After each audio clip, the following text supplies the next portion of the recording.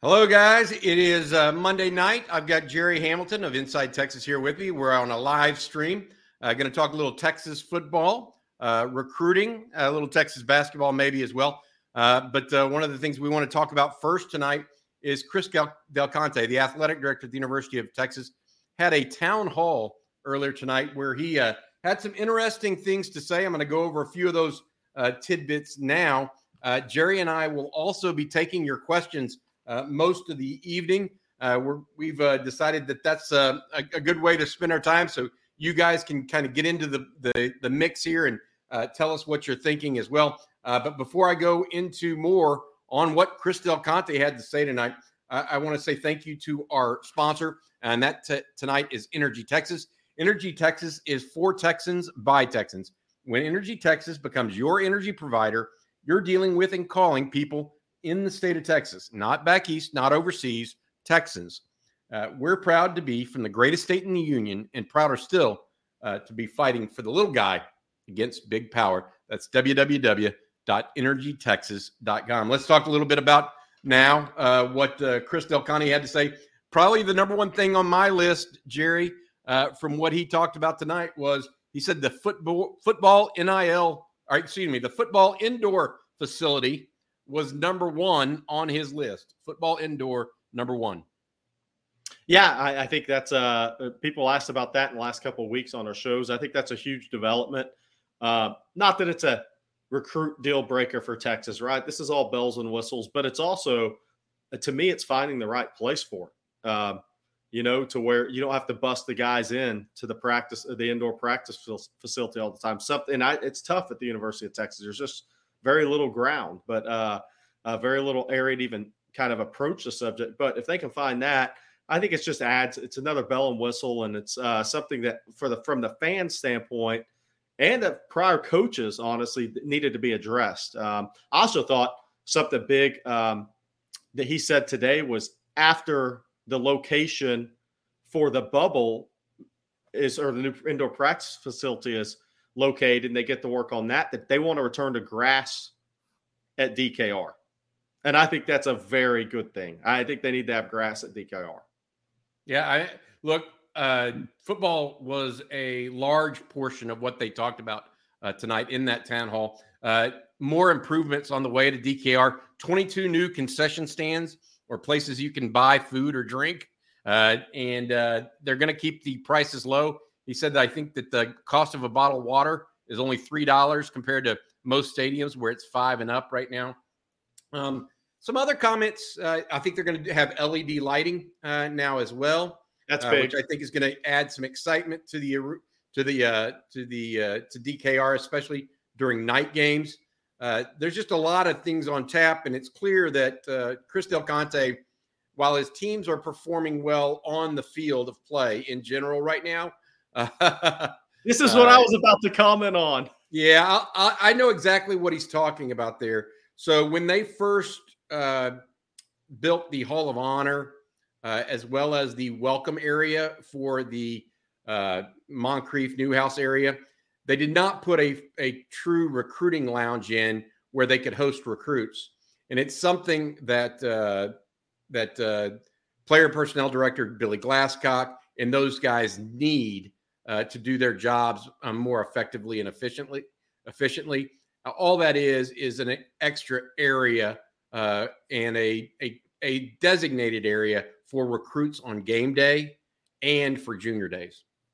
Okay, I was in my head. I was jokingly thinking like Tampa Bay Devil Rays, where they have a pool up in that area where the recruits sit, and like it's a September 10th game and it's 100 degrees and the guys could just be in the pool having a good time. I was thinking recruiting lounge like that. I was saying, okay, we're about to take things to another level here that's never been done before. But I guess I was a little off track with that. Yeah, a little bit. It's not. They're not going to go swimming in DKR and that's not a bad idea for recruiting. They may do that at Central Florida. How about that? They should. They need to attract fans to the stadium. They'll do whatever they can. All right. A couple other notes from the town hall. LHN Longhorn Network will be folding in at the SEC network. So get that one down. He said the long-term goal for Texas in the SEC will be 7 home games. So that's 6 home games. If the year that it is OU is a home game, then it may only be 6. But that means likely 2 or 3 home games every year in the non-conference, which is quite a bit, and one of those things we need to look at. He also mentioned that the SEC schedule for next year, for 2024, will likely get a first glimpse sometime this summer. So the very first SEC schedule for 2024 will actually be out sometime this summer. Jerry, you have anything else you want to hit on real quick that caught your ear when you were listening? Not that, for the number crunchers, $9 million surplus, 216 budget, 225 and change brought in. So good on that as expected. But no, I thought that was an extremely positive, obviously from a football standpoint, I thought it was a great update for football fans at the University of Texas, people that attend games, just followers of the Longhorns. I thought that was a tremendous update. The indoor practice facility, going back to grass, the recruit lounge. I mean, the concessions on the west side. I mean, everything was all positives and a continuation of, look, it's an arms race and you're moving into the arms race and you got to keep upgrading. You got to, LED lighting, down to the LED lighting, the game day atmosphere. I think everything is headed in the right direction with Texas football. And obviously, the one other thing he said is if any other sports are added, it will be women's sports at this time. Yeah, I think that's what we would all expect. They're bringing in beach volleyball this year, right? So they've added beach volleyball, which is really taken off around the country. Yeah, it is. And I want to say this, one of the reasons why we are at this point going on tonight as opposed to Tuesday night is Texas has a basketball game tomorrow against Iowa State at home. That game starts at 8:00. Jerry and I also have a get-together down in Houston from 4 to 7 tomorrow night. We'll be at an event that Steve Sarkisian and Chris Del Conte will be at to benefit NIL at the University of Texas. We're going to head down there and see what's up and get to know some of you guys that hopefully are able to go out and support the Longhorns as well. Jerry, I spoke with Justin Wells today about the quarterback position. We tried to go real deep and talk about who we thought was going to be the leader out of spring, who was going to be the backup, how Arch would fit in.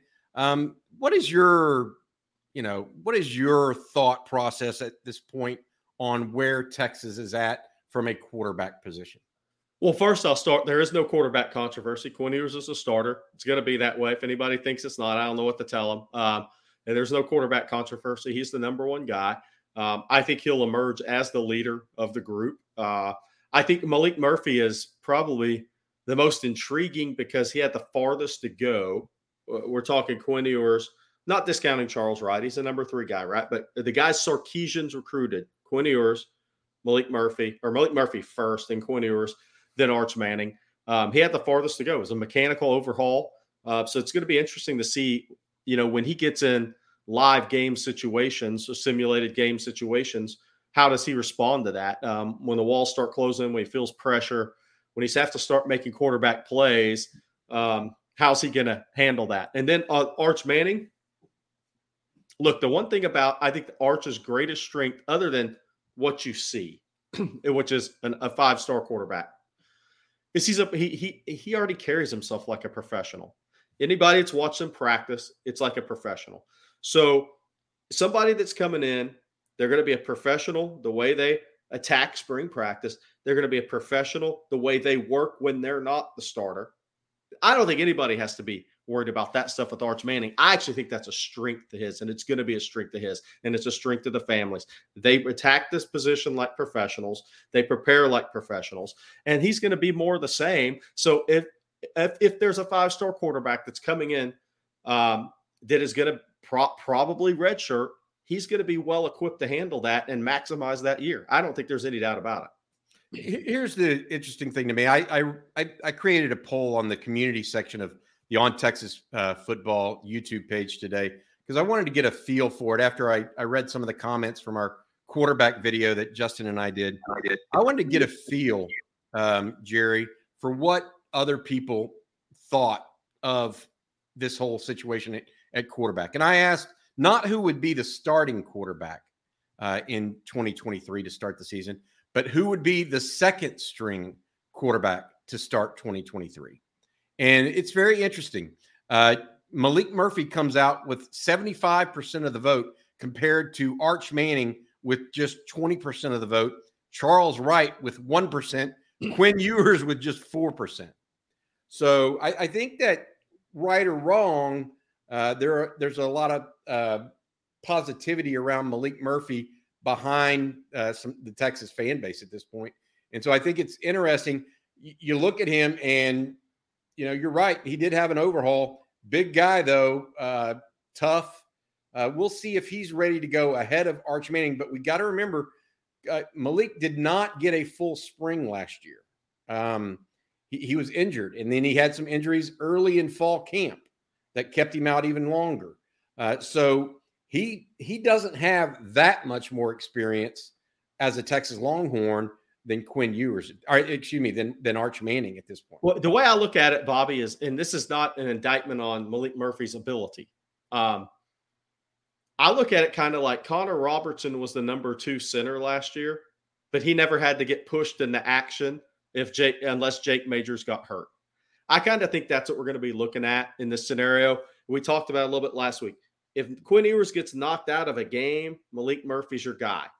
If, heaven forbid, something happened, extended the season to Quinn Ewers, I think the Arch Manning era begins. I think that's where I come out on it. That's not anything negative on Malik Murphy. I just think that's a scenario that kind of was playing out at center last year. If there had been an injury to Jake Majors, Connor Robertson was going to take over as the center, not Logan Parr. Isn't it more to do with knowing that Arch wants to redshirt? No, I don't think so. Because to Jerry's point, if Quinn Ewers were to go down, it's all hands on deck at that point. This is year 3 for Sarkisian. You can't play around with it. Yeah. Yeah. I think that's just reality. So I wasn't necessarily thinking about that, but I did find it interesting. I really think, from my vantage point, I think it's a toss-up who goes in number 2 after spring ball. Because here's the reality of it, guys. Malik Murphy is talented and physically gifted. The reality is Quinn Ewers was 1-1. Yeah. First quarterback, number 1 overall. Arch Manning, 1-1. First overall, number 1 quarterback. Malik Murphy was not. Doesn't mean Malik Murphy doesn't have a future as a pro. Okay. But he's got a tall task ahead of him. And I think that disregarding what Quinn Ewers and or Arch Manning bring to the table themselves, I think that's I'm going to tell you, I don't know how many 1-1 quarterbacks are third string. I'll just put it that way, even as true freshmen. Yeah. So maybe we'll see. Yeah. And look, if it ends up there's no question who the number 2 is, then that means Arch Manning's probably had a schedule, and he's going to be really, really good, by the way. Yeah. This isn't, and I want to be clear. Some people are saying, oh, y'all are hating on Malik. No. I mean, far from it. I mean, I think Jerry and I both like him. It's the issue is there's competition in that room. And that you got to realize who he's up against. It's not weak sauce, I guess, is the best. Now, by the way, so in Quinn Ewers, I expect him to have a really good year. I expect them to be much improved. I think part of that's just second year. I think part of that is being the leader, having to be the leader. I think that changes things for a quarterback, point guard, what have you. When they're forced into that leadership role, I think that takes on a life of its own. And he's going to have better players around them at the wide receiver. Now, you aren't going to have Bijan and Roschon, but that may actually play to his strengths if you're in more 3-4 wide sets, right? I think he's going to have better players around him. What he didn't have last year, and I think it's tough, because you're judged throw-to-throw, game-to-game as a quarterback.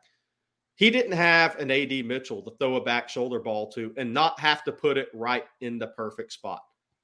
throw down the field. I mean, look, people think. Jordan Whittington is not. Jordan Whittington would have been that person, but he's not built for that. That's not him. And Xavier Worthy certainly isn't built for it. Right. So he's now getting something in the equation he didn't have last year.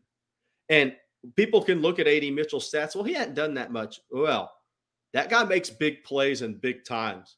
I mean, he's caught a touchdown pass in every college football playoff and national championship game. And the only reason he didn't have 60 catches for 1,000 last year was he missed 9 games with the high ankle sprain. He was the number one guy at Georgia, and he probably would still be there, honestly. So, but he's going to have more weapons. Even Jonte Cook, DeAndre Moore, some of these young guys.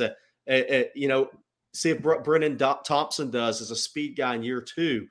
I just think he's got, Jatavion Sanders, second year starting, Gunnar Helm, third year. I mean, there's so offensive line that's more experienced. There's so many more parts around him that's going to make his job easier and better to his strengths. I think he's going to have a really good year.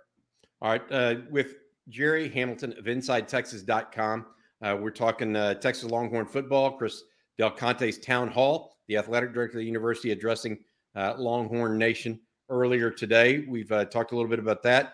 We're going to also take your calls today, or not your calls, your questions today, and try to get to the bottom of some of these things that are going on right now. The next thing I want to go to, Jerry, is a question that you and I were talking about off air right before we went on. An update on Deuce Robinson.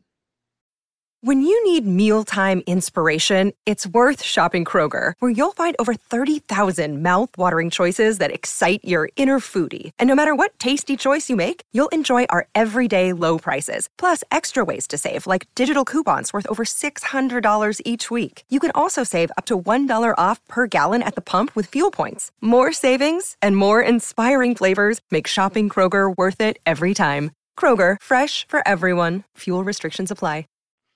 Yeah, I mean, it's interesting. It's pretty quiet. They're very close to the vest.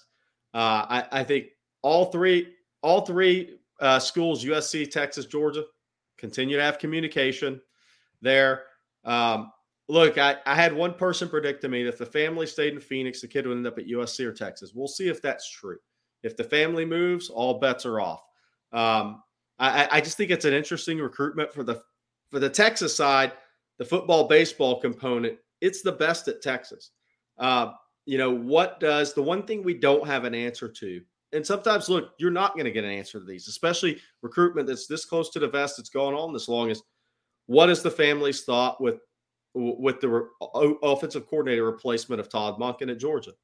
Does it matter? Does it not matter? The father and Kirby Smart have a long-term relationship dating back to when Kirby was a GA at Florida State and Dominic Robinson was a player at Florida State. So they've known each other a long time. They have a really good relationship. They have a good dialogue. So will that matter at the end of the day? We'll find out. Does USC just look, if they're going to stay in Phoenix, that's the closest to home, right? And people can't argue that Lincoln Riley will use a kid like Deuce. He's done it before. But I think Deuce is going to be successful wherever he goes. But again, I think there's two key components here for me, at least in my years doing this. If the family's staying in Phoenix, somebody predicted this would end up down to USC and Texas. If the family's open to moving for work purposes or whatever, all bets are off. If they get closer to Georgia, it may be Georgia. Georgia was the favorite early in the season throughout most of the season. Yeah, it's very interesting to me where this is headed. He said he would have a decision by April 1. Yeah. So we'll see where that ends up. But Gael Guerrera, thank you for that question. We're going to get some more questions. First, we need to start taking calls, Bobby. What's the name? What's the woman's name on that show? Oh gosh, I don't know, but we need to start taking calls. I don't know that I can handle that. And our producer is shaking his head. No, he does not want any part of that because he's the one that would have to do that. He's fine with you guys texting in and going that direction. All right, let's go this. From Ashton Holloman. How much of the Longhorn Network programs will go to ESPN? I really like Rewind with Coach Sark. Now, Rewind is essentially the old coach's show. So that will probably still be aired. It may not be aired on ESPN's SEC network. I don't know what it's a good question, Ashton. And nobody came out and asked that directly of Sark. They did ask about what would happen to LHN, and LHN is going to be folded into the SEC network. I think all of the coaches' shows are on ESPN's SEC network, but I'm not sure when, and that's really what would happen there. I'll try to get some more clarity. Hey, for Bobby, you guys a question to that, and you may know the answer because I haven't looked into it. When LHN was born, the thought was Texas, there's going to be high school football games played on it. But since it was a singular university channel, it couldn't be. Do we get to the day and age where the SEC networks now starts playing high school games? I mean, I'm going to be interested to see where all this goes in the NIL world we're in right now. Yeah, I don't think that they'll allow it if it's a college sports network. Like the Big Ten can't have on the Illinois State High School Championship game. Right. ACC network can't do that, et cetera. But what, while LHN may be folded in to ESPN, maybe LHN becomes a different channel itself. They still are going to have, ESPN will still have the rights to that. What's interesting to me, I can see it being SEC West, SEC East. Well, what's interesting to me, and I don't know how much you've read about this, but Bally Sports, the regional sports networks, they filed for bankruptcy. And, obviously Fox Southwest, or whatever it's called now, it used to be Fox Southwest, they still host the UIL state championship games. And so do those go out to bid where a converted Longhorn network, whatever the new name might be, could then go out to bid and try to take over high school sports in the state of Texas? That's a different story and an interesting one, I think, that we can get further into. We're taking your questions tonight. Again, give us all you got. It's going to be from here until the rest of the way. We're going to take y'all's questions, try to get to them as quickly as possible. Jerry is very efficient in this, and I try to keep him on task. So we're going to go to Gavin Hahn next. Jerry, when do you see Texas basketball recruiting going from recovery mode to positive news? Man, I like that term, recovery mode. It's almost like maintenance mode, even more than recovery. So I look at it this way. It's already been positive because Ron Holland and A.J. Johnson have not said, I want out of my letter of intent, I'm out of here. So that's already been positive. Obviously, that's because Rodney Terry's the interim coach. The rest of the staff remains. There's a lot of relationships there. And like I've said before, I mean, nothing's changed with either of these guys. I haven't called these kids and done interviews with them for Inside Texas. It's just not the time to do that. But Ron Holland's family wanted him close to home. This thing came down to Texas and Arkansas. He wanted to be at Texas. He wanted to build his brand in Texas. His family loved the idea of him being in Austin. Nothing's changed. A.J. Johnson, remember this, Jalen Green is his big brother, as he calls him, and Jalen Green calls him his little brother. Their trainer, their mentor, lives in Houston with Jalen Green, trains him even during the season. There's a reason that Texas and LSU were the two official visits for A.J. Johnson. So he's in that close to Jalen Green and the people he wants to be around all the time as he develops into an NBA draft pick. So nothing's changed in that regard with either of these prospects. There's a reason that Austin and Texas, and it was close to home and what is going to be close to A.J. Johnson's future home. So that, I think none of that has changed. And so I think that's positive to start. Neither one of these kids has come out and said, I'm out of here. I want to release from my LOI. What happens next is what is Rodney Terry? What's the end game here for Texas? If he is named the head coach, those guys aren't going anywhere. I got news for you. They're not going anywhere. If there's a change at the head coaching position, then it'll get a little dicey and we'll see what happens. Texas would have to move very quickly. I think both of these prospects, though, for the reasons I just said, if there's a change at head coach and Rodney Terry's not named the head coach, these guys aren't going to automatically say, I want out, I'm out. Because they both want to be close to home, and their people want them close to home. They want them close to Houston and Dallas. So I think there's going to be a time if Texas goes a different direction than Rodney Terry for the new coach to save these guys. I think the bigger issue is going to be whether it's Rodney or somebody else is the portal recruiting. because that hire is made right when these kids are starting to jump into the portal. And people that remember when Chris Beard was hired, and Beard was a master at the portal, right? And he had Rodney and Donewald and Ogden working with him on that. So when things were set up, there was a preparation for that a year-to-year basis. With everything that's going on this year, I don't know where that's at with the current Texas staff because they don't know where they're going to be at. So they jump in behind in portal recruiting. I'm not worried about the high school part. I'm worried about the portal part. Next question from K Warrior. I'm assuming no updates on DJ Campbell. Correct. We have not gotten a final verdict yet. We have heard that he's been injured. We don't know the severity of it. And so we don't want to over make it or under make it. We just don't know. And until we get word, I mean, we'll wait and see what exactly happens. But I appreciate you asking us that again, K Warrior. And we'll definitely try to keep you guys up to date. Make sure you check in on InsideTexas.com as often as possible, because that's where that news will break first. I would guarantee. All right, Eric H. What's the latest with Gary Patterson potentially leaving, and how might this impact the D? What are you hearing, Jerry?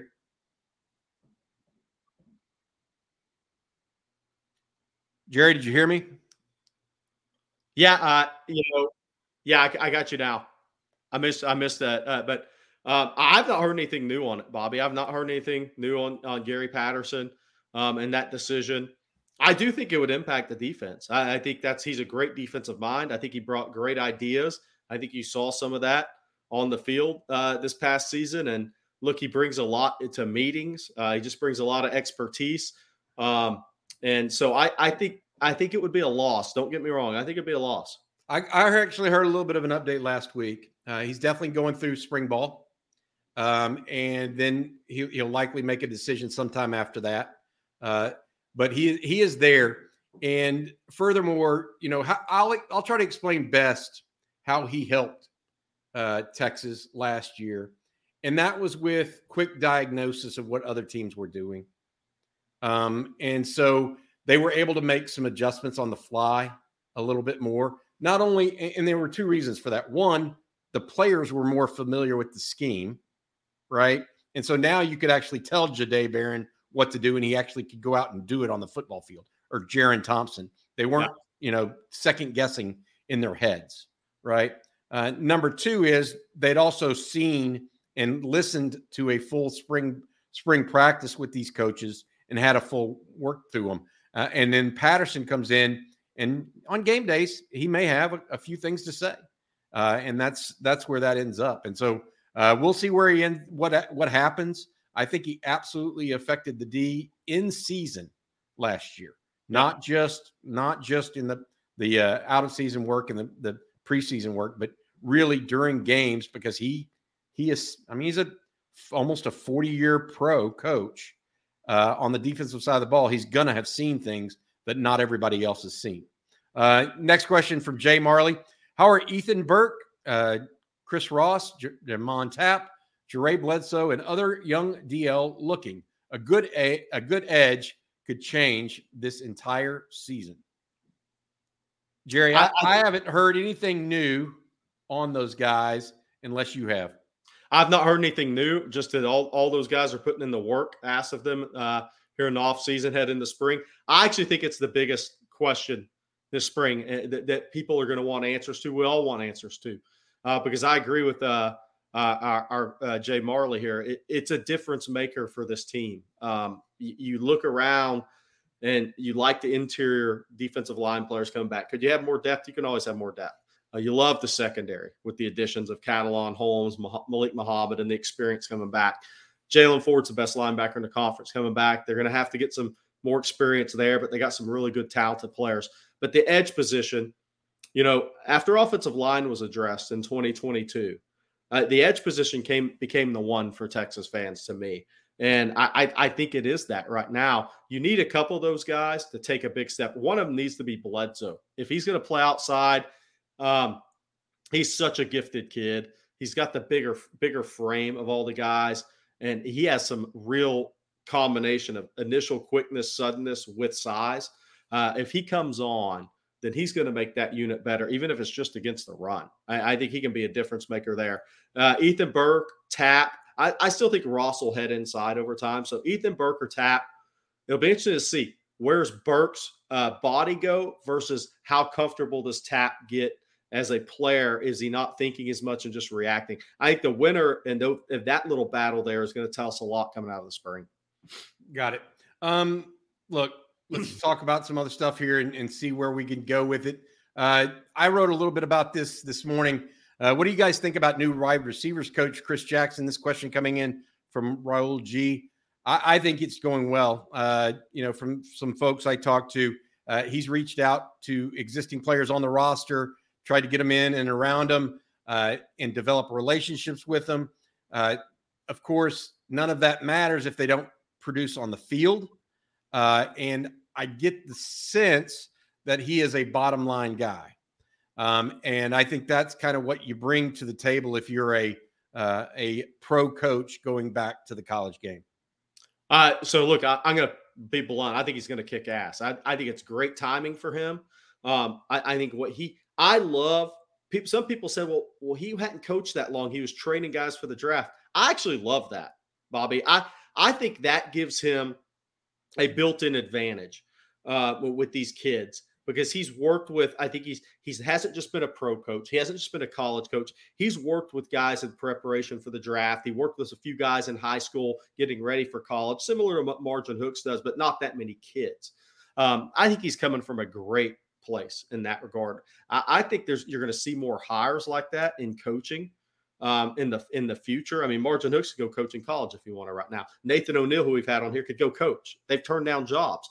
I think you're going to see a transition, the more guys like that. I think Chris Jackson's coming in with perfect timing, too. He's going to be a teacher. He's going to control the room. People can say that's overused. I don't think it is. When you have a lot of highly ranked guys and a lot of, you say egos, expectations, whatever you want to call it, I think being a pro coach, he knows how to manage different guys, right? Most talented that receiver room's been in, I think, maybe the history of me following Texas football.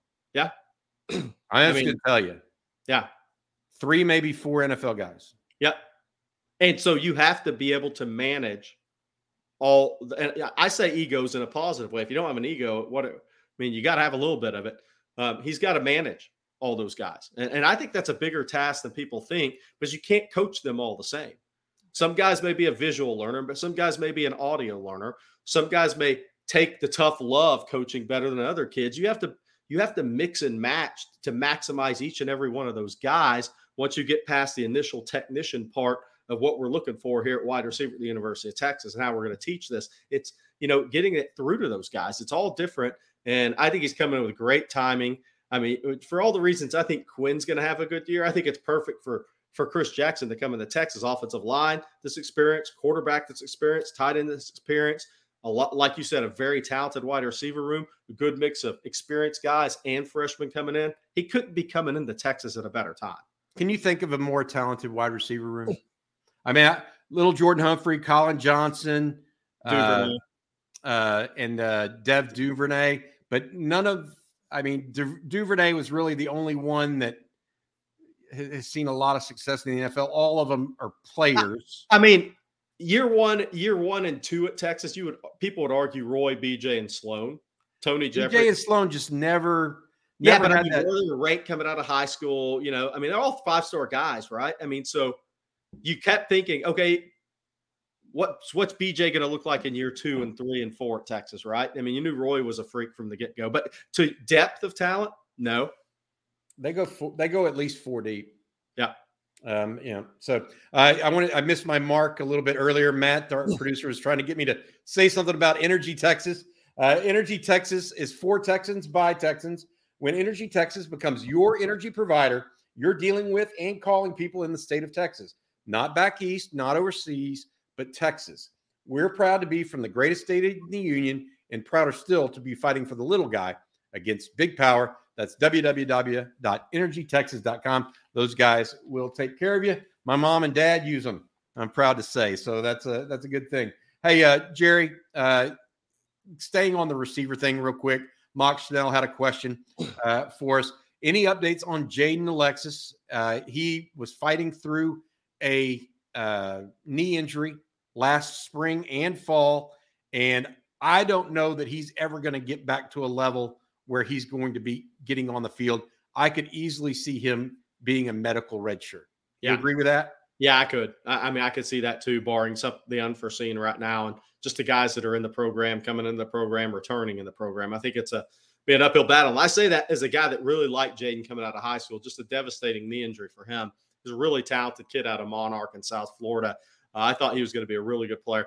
Casey Kane, he's fighting for playing time. That's for sure. Yeah, I don't know that he's fighting for a roster spot. Right, for playing he's fighting for playing time. Yeah.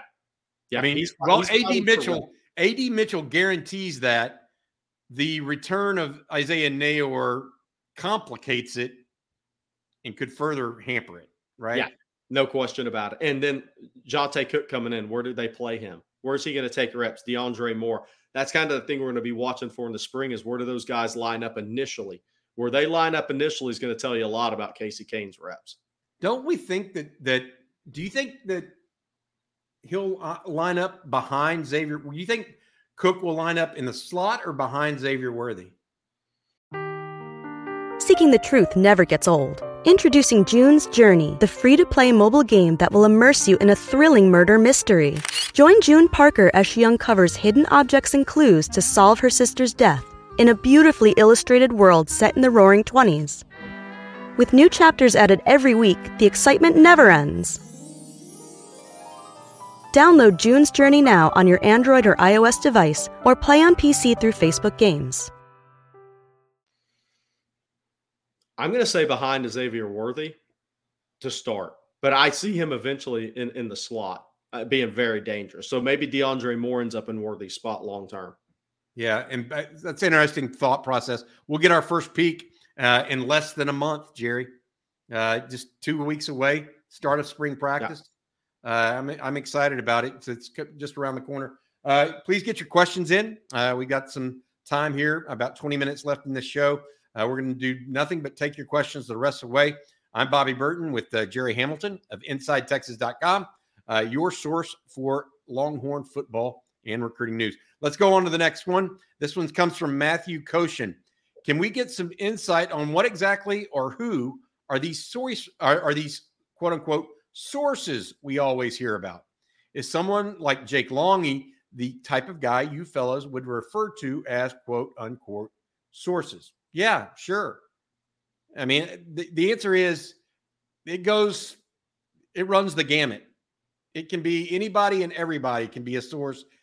The thing that Jerry and I try to do, and I know Eric, Justin, Joe, Paul, Ian, we all take very seriously when we use the term source. We're not just, we're not going to quote the second team equipment guy, right? I mean, it has to be somebody that has some skin in the game because a lot of people can just pass on information and news any which way. You should see my email box sometimes, right? With the kind of, I mean, I passed one on last week that to the entire Inside Texas crew that we're just like, I don't know where these people get this stuff from. But we qualify these sources. I don't know about Bobby, but I've found over the years the best sources in a recruiting game a lot of times are the guy that's not going to get the player, but he's staying in there and recruiting him. That knows he's not getting the player. Boy, he has a lot of great information. It's willing to talk about it. Especially if he's on the outside looking in. That's right. That's right. No doubt. Staying with Matthew, he had another question I want to follow up since he was nice enough to have that one. How can we be ready for the SEC with our lack of D-line recruiting? Sydir Mitchell seems to be the only guy that is for sure D-line and not edge. Will we have to rely on the portal for SEC play? Could be. I don't know. Jerry? I mean, I think the one thing about it is I'm not down on the D-line guys Texas has recruited necessarily. I just think they've got to shift some gears and get some bigger bodies with those guys. I think the most difficult thing, I think for college coaches now, is to still have patience and development. I mean, we've talked about this. You're not going to the portal to go get a big-time player from an SEC defensive line. He's not going to portal to play for you. You have to be the first to bat on some FCS kid who's a really good player. Arkansas took a kid from Illinois State a couple of years ago that was a 6th-round pick. You have to be first to bat really quickly. You have to do what FSU's done, essentially. FSU gets those kids on campus immediately. But, it's more of a shifting gears, too, of the type of body they're recruiting. And look, that means you're going into Louisiana, Mississippi, Alabama, and Florida, and Georgia, and gird up your loins. I mean, they're big-time recruitments, and they're the hardest guys to me to win out for are difference makers on the interior and 5-star edge guys, because just look at the teams that have won the titles. I think it's fair. Look, I think they have to have more big guys on the interior too, Jerry. Yeah. I mean, that's just the reality of it. We talked about if they missed anything this year, it was probably on the interior. Other than Sadir, they just didn't get that second big body that we probably would have liked to have seen at some point. Sean Gonzalez, looking forward here a little bit. Any updates on King Joe and Colin Simmons? Any other edges in 2024 we should look at? Yeah, I actually exchanged some messages with King Joseph Edwards earlier today. I was asking if he was going to make a June 23rd official visit, which I think is going to end up being Texas' big official visit weekend. He said he would probably like to come for a game day atmosphere weekend during the season.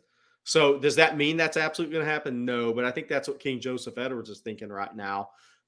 So I know he's going to go up to Ohio State, I believe, in June. Colin Simmons, I expect him on campus this spring. I expect this to go a while. LSU, Georgia, Texas, Bama, all the SEC heavy hitters are going to be in it. And we'll see which way it goes. Zina Umeozulu will be on campus March 25th. Neto's little brother. He did not come in January. Edric Houston, per Chad Simmons, our lead national reporter. Edric Houston, 5-star edge kid out of Georgia, out of Buford High. Have fun with that one, Tashard Choice and staff. He's going to be in April 4th, 5th weekend to Texas on an official visit. What about the one that you just talked to down at Oak Ridge? Oak Ridge. I mean, you said you just got off the phone with him. Is he an edge guy or is he more he's of a maybe? He's going to be recruited as an either-or guy. 6'3" and a half, about 255 right now. Joseph Jonah Anye is his name. He's just popping up on the national radar. In my opinion, doing this 22 years will end up being a top 75 kid in the country. But you said right before we got on, you said you just called him and he had just gotten off the phone with Sark. Yeah, I called him at 4:15 or 4:19, and he just got off the phone with Sarkisian 4 or 5 minutes before that. And the message from Sarkisian and Bo Davis on Sunday when he called Bo was that you are a priority recruit for us. We're going to recruit you heavily. So he now knows he's a priority for Texas. And look, I was by Oak Ridge a couple of weeks ago, and he should be a priority. And it's only a matter of time, in my opinion, until Georgia and Alabama come offer him. He's going to go to Oklahoma March 4th. A&M, I think, on the 11th. He'll be at Texas either on March 25th or for the spring game on April 15th. We'll see which one that happens to be. But Texas, Sarkisian calling him today, Bo talking to him yesterday, saying, you are a priority for us. That just mattered in that recruitment because I think he was unsure because Texas offered him 4 days after the junior day, a little after some other schools had. All right. I'm going to take this question. I want to get your feedback on it, Jerry. Yeah. Are the wide receivers finally going to be able to rotate? I feel Sarkisian doesn't rotate enough, at least since he has been here. So he doesn't. He historically has not rotated receivers heavily because, and I've got to be honest with you, having watched some guys rotate receivers and have guys on the field that couldn't get deep or make a play in their place, I don't have a problem with playing fewer reps for guys that can't do anything. Well, I mean, I'm not saying that Texas isn't deep at receiver, doesn't have guys that can do it. But man, I mean, if you're in these football games and they're tight contests, giving a series of two away to a lesser player can hurt the outcome of the game. I don't have until Texas starts winning games 49-0 like they did against OU. No.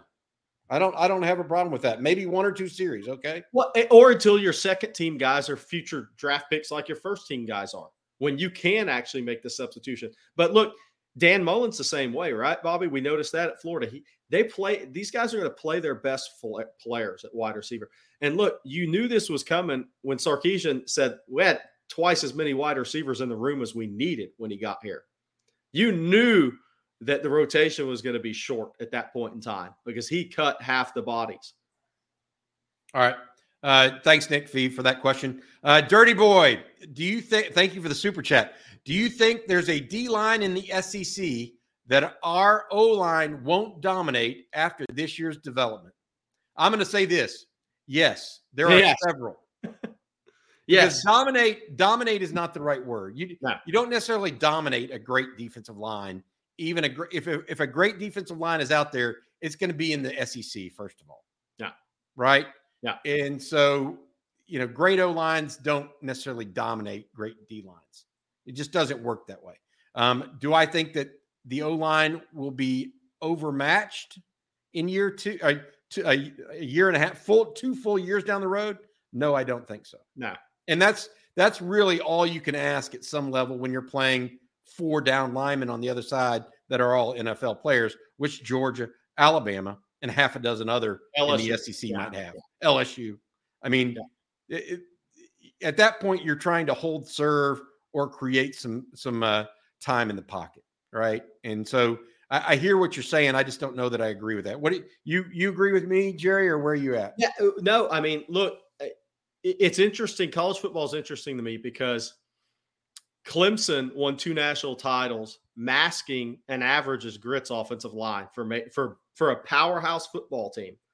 So there you can mask that. I don't think Texas is going to have to mask that. And Clemson, they were great at every other position: running back, quarterback, tight end, wide out. They were all NFL draft picks around those guys, right? So I think there's a couple of ways to do it.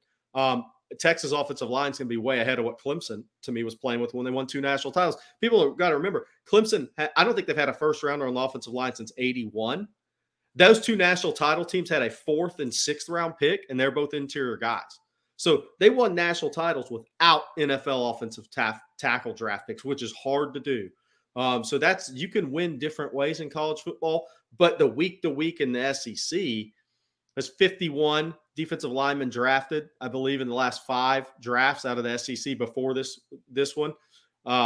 You're going up against 2 or 3 NFL guys every Saturday, bottom line. And you're not going to dominate those guys. But I agree with Bobby. Texas will hold serve and more than hold serve against some teams.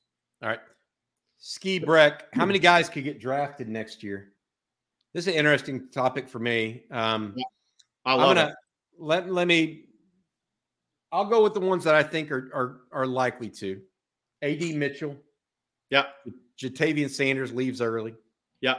I hesitate on Xavier Worthy and Jordan Whittington simply because I don't know that Worthy's got some stuff to prove that he's an NFL receiver right now. I think he's got NFL attributes as far as quickness.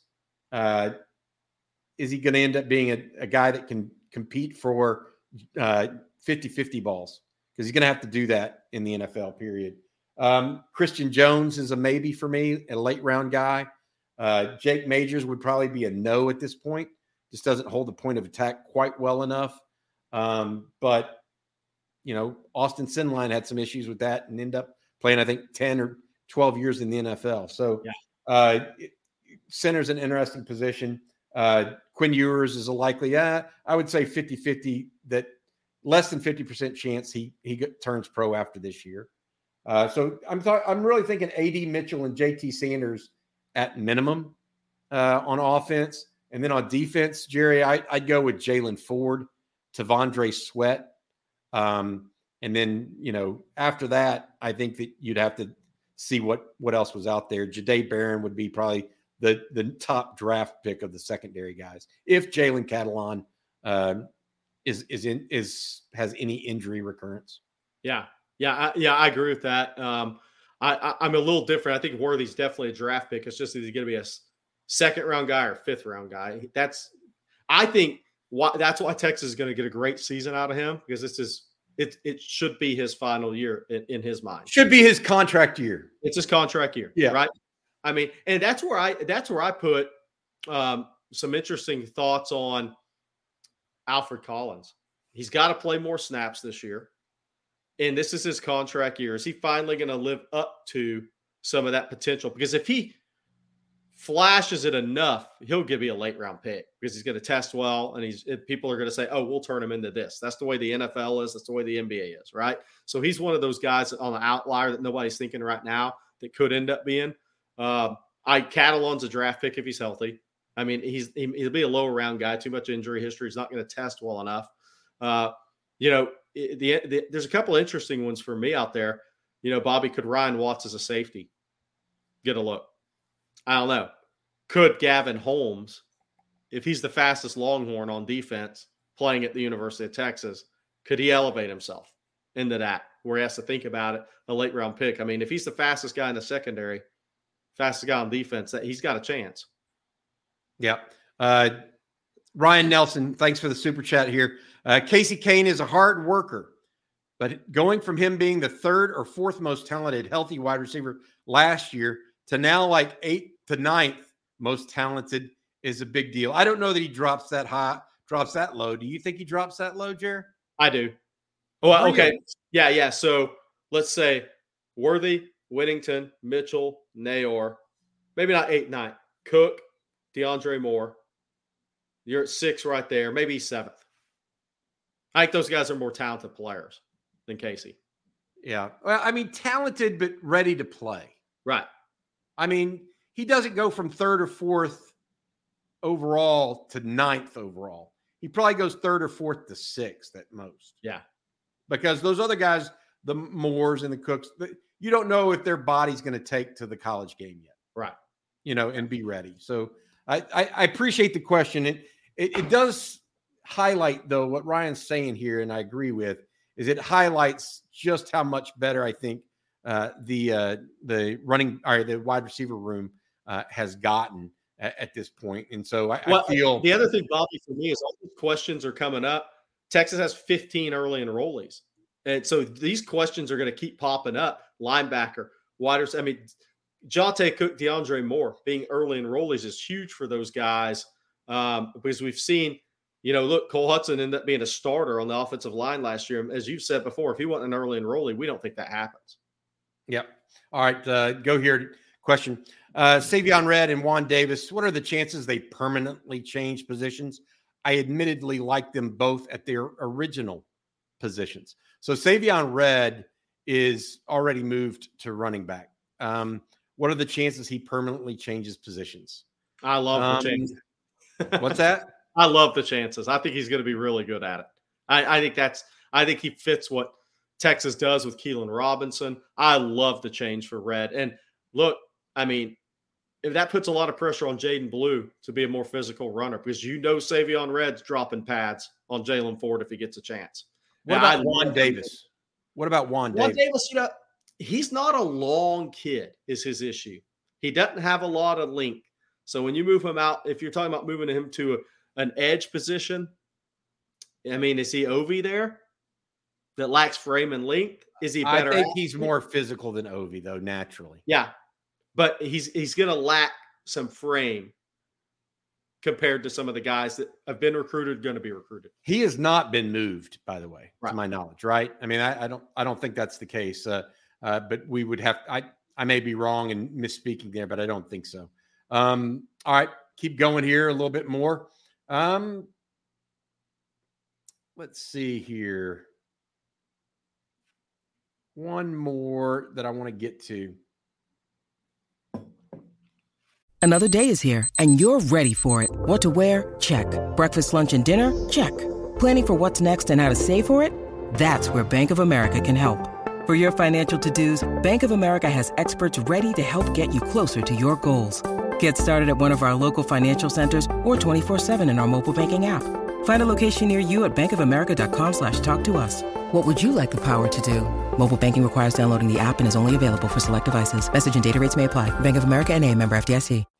What happens from James Oliver? What happens with Sark scheme-wise if Brennan Thompson lays down a 10-1 100-meter this spring? If he does that, I think everybody's going to kind of like look over their shoulder because he did not get a lot of run last year. And actually, Savion Red got a little bit more than him, I think because of physicality and because, frankly, they didn't play a lot of three wides. And so somebody was coming in for Jordan Whittington at times, and Jordan Whittington was healthy all year long. And with only playing two tight ends the majority of the time, they just didn't get to him. If he goes that fast, though, Jerry, don't you have to try to find a way to get this guy on the field? I distinctively remember against OU, Quinn threw it out of the back of the end zone one time to Xavier Worthy. Brennan Thompson had blown by the secondary, was open by 10 yards. If he would just thrown it down the middle of the field instead of to the back corner. What are your thoughts there? Well, I go to the play against Oklahoma State. If you just get the guy the ball, all he has to do is make one person miss, and you're going to get a first down, and you may get 30. I think for that reason, you have to find a way to get him a couple of touches every game. And if you're Quinn Ewers, Malik Murphy, and Arch Manning, you're going to say, yes, please, let me just throw something out quick and let him do something. Let him make somebody miss. Because there just aren't many guys. There's a lot of guys that have reported speed. We all do it in our business. There are not many guys that have legitimate speed. Like Bobby, remember that Tuesday practice we were at when they were running sprints at the end of practice? There's no question who the fastest player on the team was. It wasn't even close. It was funny. Yeah. he got out and got going, and then kind of just put in a little glide motion. You know what I mean? It was very interesting. Speaking with Jerry Hamilton of InsideTexas.com, I want to say thank you to our sponsor one final time tonight. We got about 5 minutes left here, so I want to say thank you to Energy Texas.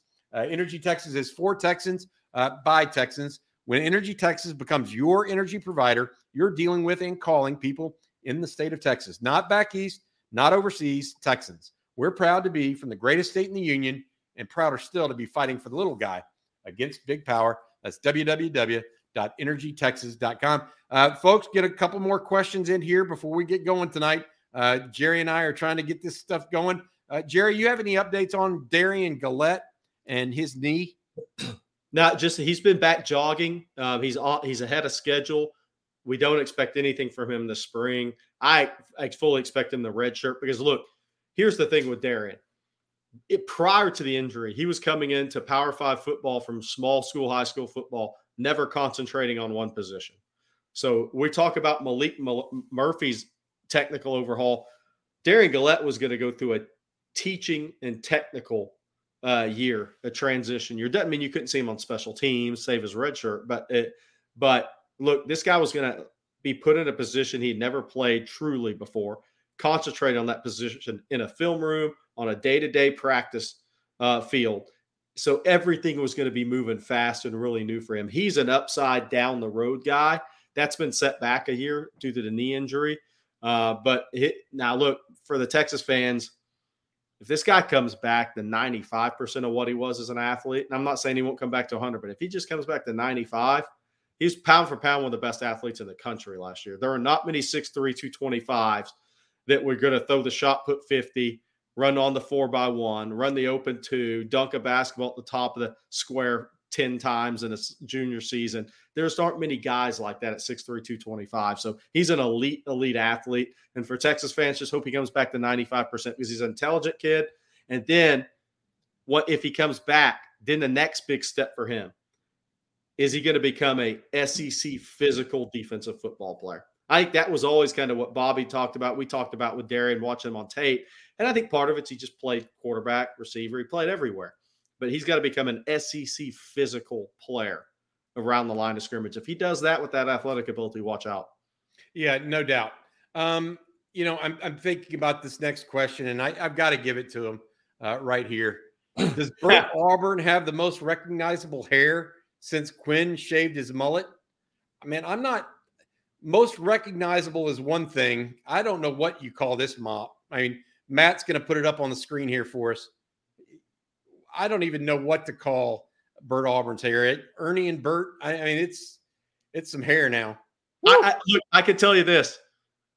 I was walking around campus one day, and the guy is easily the most recognizable Texas football player. I don't care. Kelvin Banks, put Arch Manning. There may be some other guys on UT's campus rocking a mullet. There's not anybody else on campus rocking that dude right there. Not at all. Not even close. All right. Jerry, getting in Jacob Pryor next. The secondary, he wants a secondary outlook. We've talked about this a couple times. I think we both really like where Texas is at. Yeah, I actually love the secondary.